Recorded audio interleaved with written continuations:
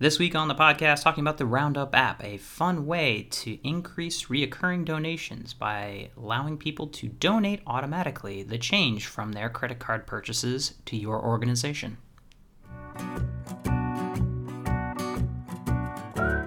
This is Using the Whole Whale, a podcast that brings you stories of data and technology in the nonprofit world. My name is George Weiner, your host and the chief whaler of WholeWhale.com. Thanks for joining us.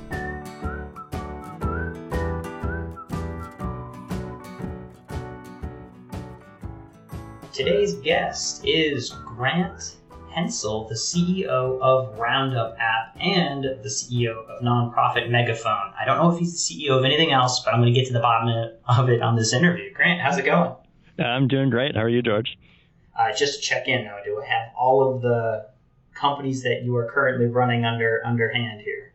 You do, to my knowledge. Although if you find a third one, please let me know.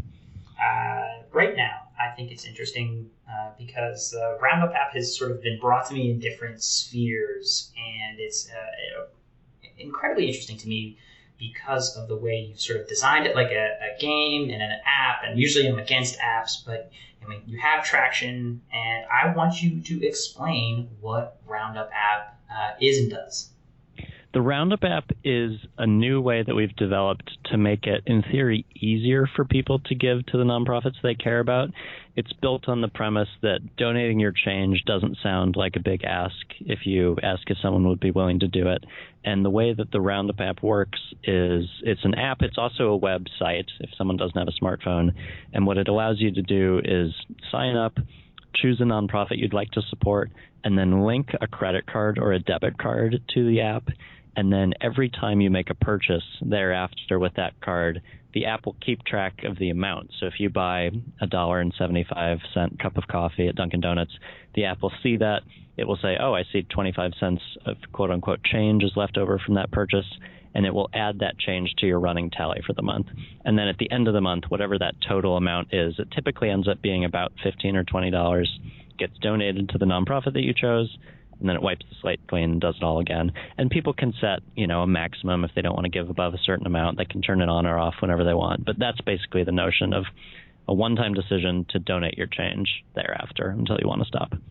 And give me an idea of, as far as you can, number of users and nonprofits and dollars that you can share about success. Absolutely. We have hundreds of nonprofits on the platform. We're getting close to thousands. We'll hopefully hit that in the next few months. We have thousands and thousands of donors, and we have had hundreds of thousands of dollars donated to charities all over the country, and actually slowly all over the world. So one concern just using this app, I'd imagine, is like, wait a minute, how much change am I giving? Am I accidentally rounding up, thousands of dollars beyond my actual budget? Like, is this like that like whatever Superman 2 was it, where they took like a fraction of a penny and it ended up being millions of dollars? Exactly. No, it's interesting. That's the most common question we get. Because of that, we've built into the app the ability to set a maximum. Many people, maybe almost half, set a maximum. The rest don't. Typically, the average person is donating $15 or $20 a month through the app. But for some people, it's nice to just have that peace of mind. Everything that we build into the app is designed to make it less thought intensive. So we want it to be a one-time decision. We want people to be able to set a maximum and then never have to worry about it again.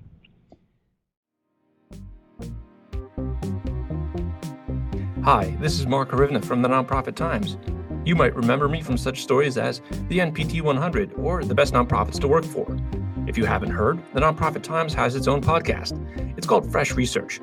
Each month, we talk to the authors of great fresh research about the nonprofit sector. Check it out on iTunes, Stitcher, or wherever you get your podcasts. You can also find it at thenonprofittimes.com/fresh-research, or join the conversation on Twitter with the hashtag FreshResearch. Why is it working? Like, why? It just seems like, just set up a reoccurring donation, right? Like, click the box and just give the $27. What do you, in your own sort of analysis, think is driving the participation? It's fascinating. We were inspired to do this because of what we saw with Acorns, which is an app that lets you round up and invest the change into a 401k or IRA account. They have 4 million people doing that. And I think at the beginning of this year, it was 3 million. So it's growing really quickly. And it's interesting because Acorns actually charges you as the investor a small fee to use the app.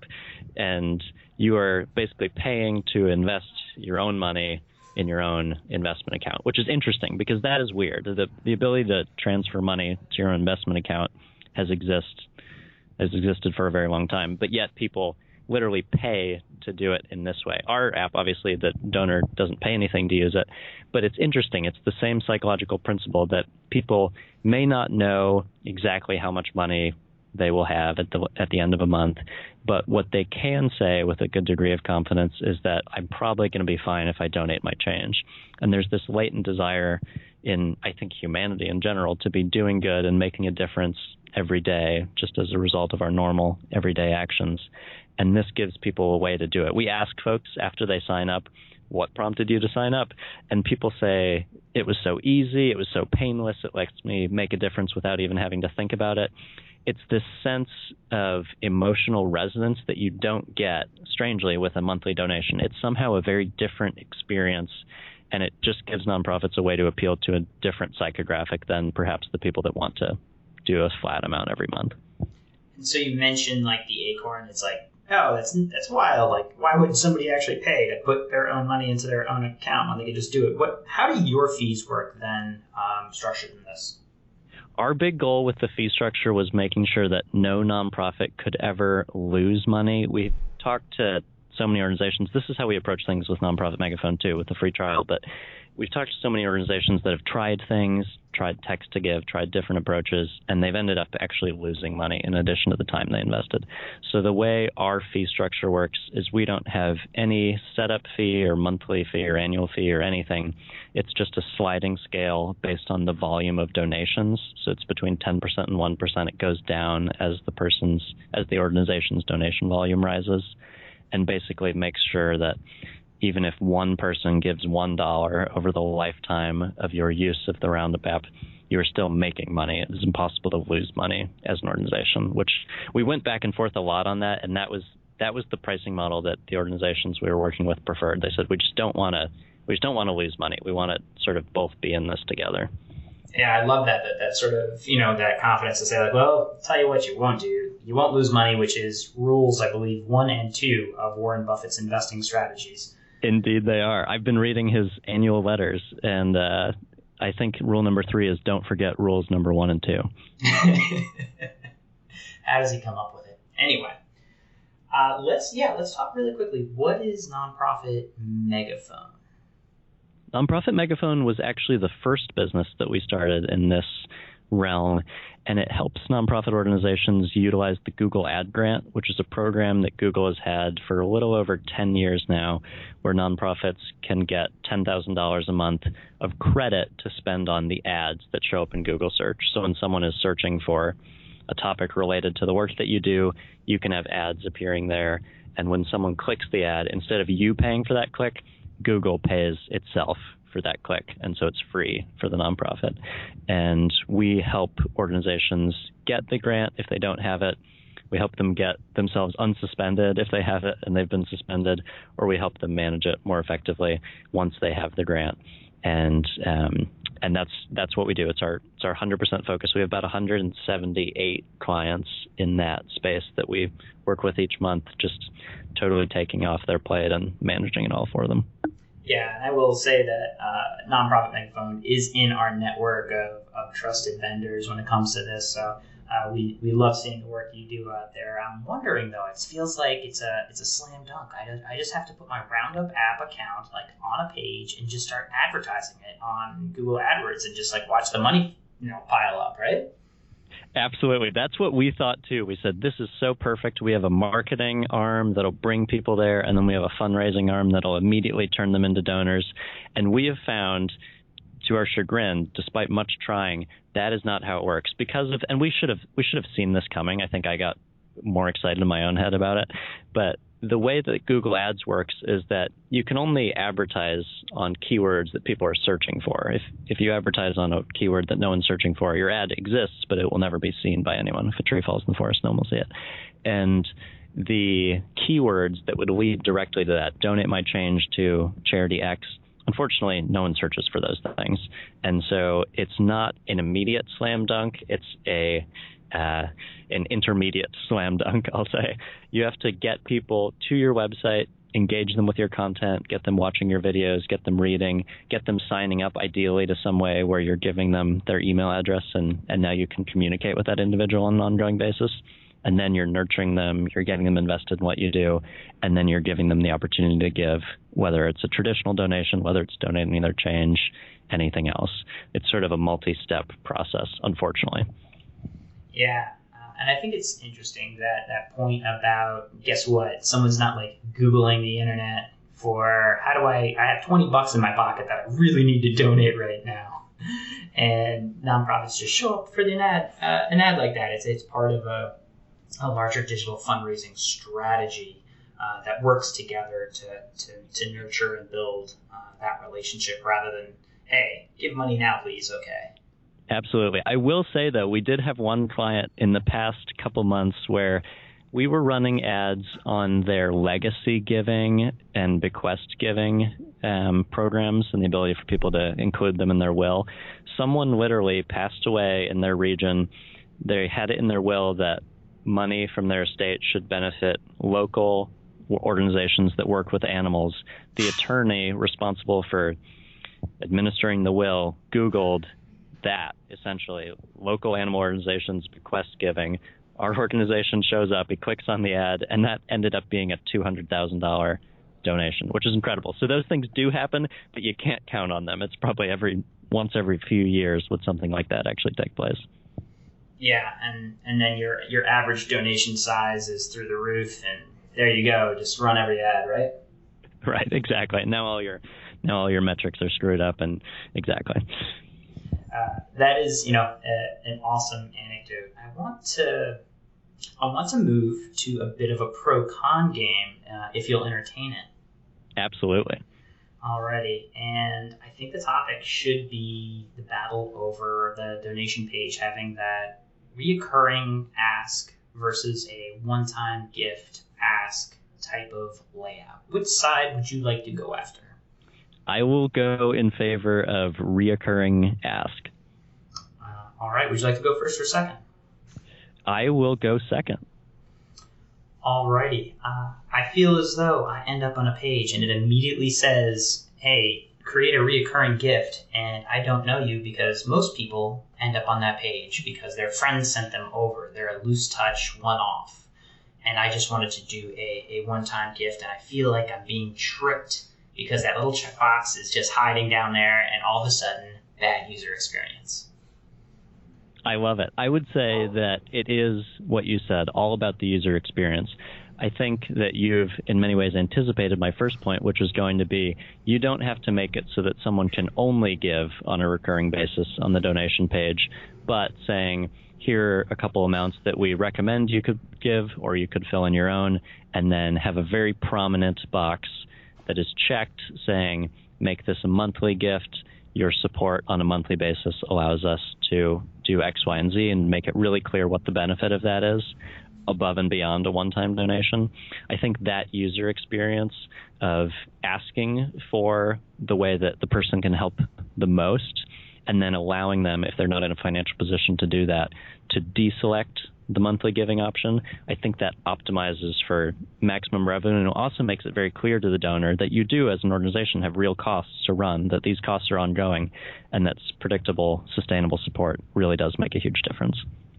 So the predictable and sustainable, I have to come back and say, well, what is the average lifespan of a reoccurring donor? I mean, how long are they staying on the Roundup app after they sign up to start giving? Because when I look at this monthly number, like give $10, I'm like, whoa, every month $10? And if my average lifespan is only a year, right, at $120, I would have been better off saying our average gift is $250. Give it once and you're good to go. What do you say to that? I have a good friend named Lori Jacobwith who has these numbers off the top of her head, and I can't remember them exactly, but it's something along the lines of one-time givers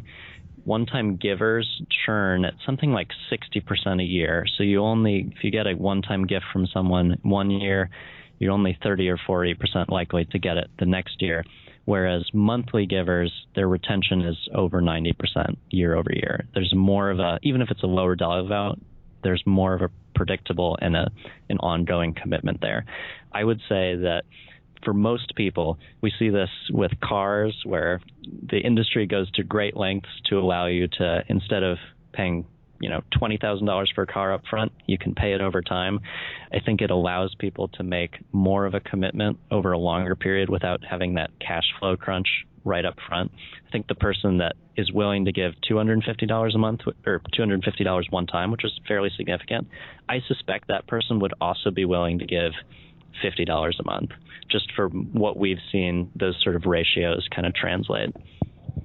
Well, it's interesting because you just mentioned the total value and dollar amount actually having sometimes more for the one-time givers versus you trade physical dollars for the predictability of future revenue. And that scares me, I guess, when somebody was telling me about this crazy story, somebody donating $100,000 through a legacy. There are absolute whales that we can design for, and I would rather go after like a $1,000 button, give now, rather than like, hey, give me $100 a month or $50 a month and have to make sure I get that size right versus a huge score potentially.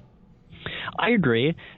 Philosophically, I think I look at things that organizations like Charity Water do. For them, the primary ask that they're making on their donation page is leaning towards the recurring giving. They have a thing called the Spring. They have this whole community that's built around that. But they also have on the page, it costs us about $10,000 to completely fund a water project. If you'd be interested in completely funding one or more water projects, click here and have a one-on-one conversation with a member of our team. I think that's appropriate because you don't want to design your entire donation page around the needs or wants of maybe a 1 in 100 or 1 in 1,000 major donor, but you also don't want to ignore them. So I think you'd have that on the page, but it wouldn't be the primary ask that you're making. Well, Grant, thank you for playing the pro versus con, reoccurring versus one-time asks. We'll let the audience decide. When we get into some of your own data for reoccurring, I don't know if you can share any numbers around the average retention that you're seeing so far.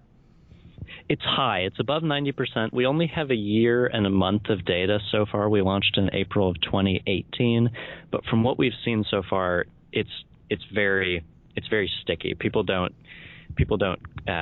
turn it off. They don't quit. They just sort of let it run. That's the decision they're making at the outset is I want to donate my change and I want to do that for the foreseeable future. And people by and large stick to that decision. All right, Grant. Is there anything else that you want to share about the sort of strategy of recurring giving and what you've learned on the Roundup app before we move to our rapid fire? The last thing I would say is just the difference between recurring giving and one-time giving is not just financial. The financial benefit is certainly there over the long term. It also has significant benefits in terms of the stress level for the staff of an organization. If you are not dependent on a few annual events to bring in a large percentage of your revenue, or if you're not as dependent on a few major donors, if you have a base of people that give to you, even if it's 20 or 30% of your budget or 40 or hopefully more every month in and month out, it makes it so much easier to plan for the future. It makes it so much easier to sleep at night, frankly, because you have this predictable base and you have this predictable engine that you can tune and grow as time goes on. Yeah, it's almost like a SaaS company where you're, selling something that is modelable. Exactly. And that's what the business world has gone through. Everyone has realized, wait a minute, recurring revenue is worth 4 or 5 times the amount of one-time but unpredictable revenue. And I think the nonprofit space is moving that way too. All right, Grant. Rapid fire. Please keep your responses to around 30 seconds. Starting off, what is one tech tool or website that you or your organization has started using in the last year? Pause Inbox is a tool that is available as part of the Boomerang suite, which is an add-on for Gmail. It lets you set up your inbox so that mail is delivered in bulk instead of one at a time as the email comes in. So I have my inbox set up to literally deliver all email at 11 a.m. and at 5 p.m.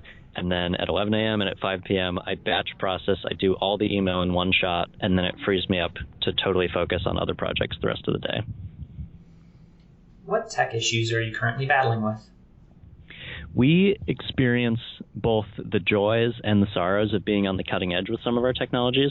The Roundup app is deploying a in-person solution actually today as we film this tonight, where people will be able to walk up, swipe a card on an iPad that we've provided, and be signed up for the Roundup app. They're doing it at an event with one of our partners in New York, and getting that to the live to the point where it works was a bit of a harrowing experience because it relied on different tools from Stripe, our payment processor, coming out of beta, and it all worked, but it was a little bit stressful. What is coming in the next year that has you the most excited? I would say the Roundup in-person solution. We are really excited to see what happens tonight and onward, and the ability to literally just swipe your card and be signed up as an ongoing donor has gotten a lot of excitement from our clients. We're excited to test it out with more, and I think it could potentially be the next wave of the evolution of that platform. Talk about a mistake that you made early in your career that shapes the way you do things today. A number of years ago, I tried to launch a business which was supposed to be an online marketplace for courses that teach you how to do things. We launched at the same time as a website you may have heard of called Udemy, which does the exact same thing. They ended up annihilating us, and it taught a very valuable lesson of the difficulty of the chicken and egg problem, or the difficulty of building things with network effects. And I have not attempted to do a business that has network effects of that chicken and egg problem sense. Maybe someday. Do you believe that nonprofits can successfully go out of business? Absolutely, and I think it's actually a compelling mission to align people around. I met an organization that is transforming orphanages into family reunification centers in a number of countries in Africa. Basically what they identified was that orphans or children were put in orphanages not because they didn't have parents, but because their parents genuinely thought the child would have a better chance there because they'd get an education. Turns out the research now shows that actually growing up away from your family and that separation produces negative effects that far outweigh the benefits of education. And so they are reuniting these kids with their families who are alive and well. And instead of having one kid in the same bed all year, they have 4 or 5 kids that come in, they get them reunified, and then another child comes in. And you could see the orphan crisis essentially going away in a potential couple decades. If I could throw you in a hot tub time machine to go back to the beginning of your work at, let's say, nonprofit Megaphone, what advice would you give that younger, more awesome Grant? I would say keep it up, and I would say stay more awesome because it's all downhill from here. No, I would say I would give them a copy of the book The Obstacle is the Way by Ryan Holiday, which talks about how the thing that impedes the way actually over the long term becomes the way. The first 9 months of Nonprofit Megaphone were very painful. We got 0 clients signed up, and that period ended up teaching us a lot, but only because we didn't quit halfway through. So the obstacle is truly the way. What is something that you think your organization should stop doing? I think, well, I'll answer for myself. I think I should stop assuming that I have a good idea of what I'm doing. I think I just read a book, Sapiens, which was fascinating, and it talks about how in the Middle Ages, Europeans started creating maps that had blank spots on them instead of filling it all in with dragons and so forth. They just put blank spots, and that inspired them to move west or to move south and explore and discover. And I think that I oftentimes assume that I know what I'm doing, and I forget to draw the blank spots on my own mental map, and that it impedes my ability to innovate. If you had a Harry Potter-style wand to wave across the industry, what would it do?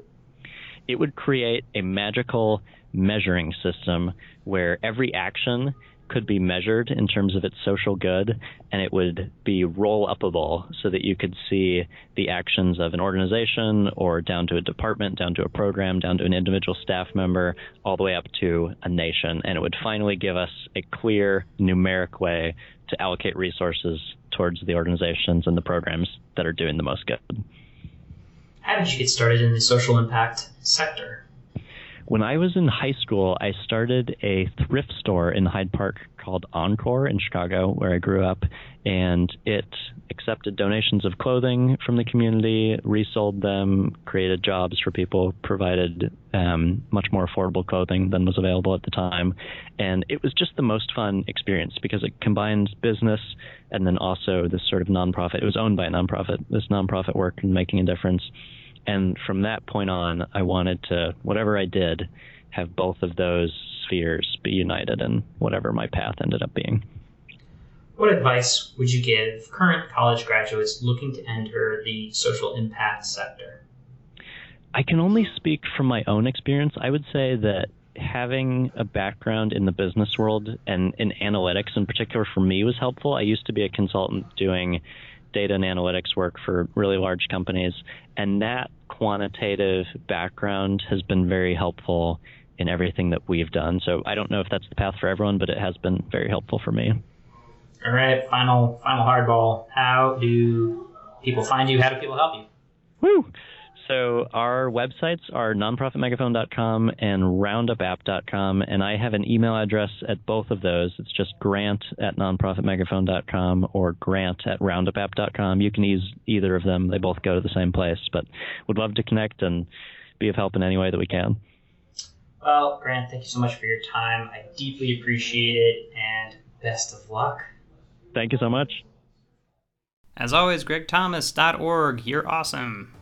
Keep making music that we can use. And Tim Seeberger, thank you for editing. And if you haven't already, we would really appreciate an iTunes rating. These ratings help us so much in the rankings and finding more people to listen to these episodes. This has been Using the Whole Whale. For more resources on today's show, please visit wholewhale.com/podcast and consider following us on Twitter @wholewhale. And thanks for joining us.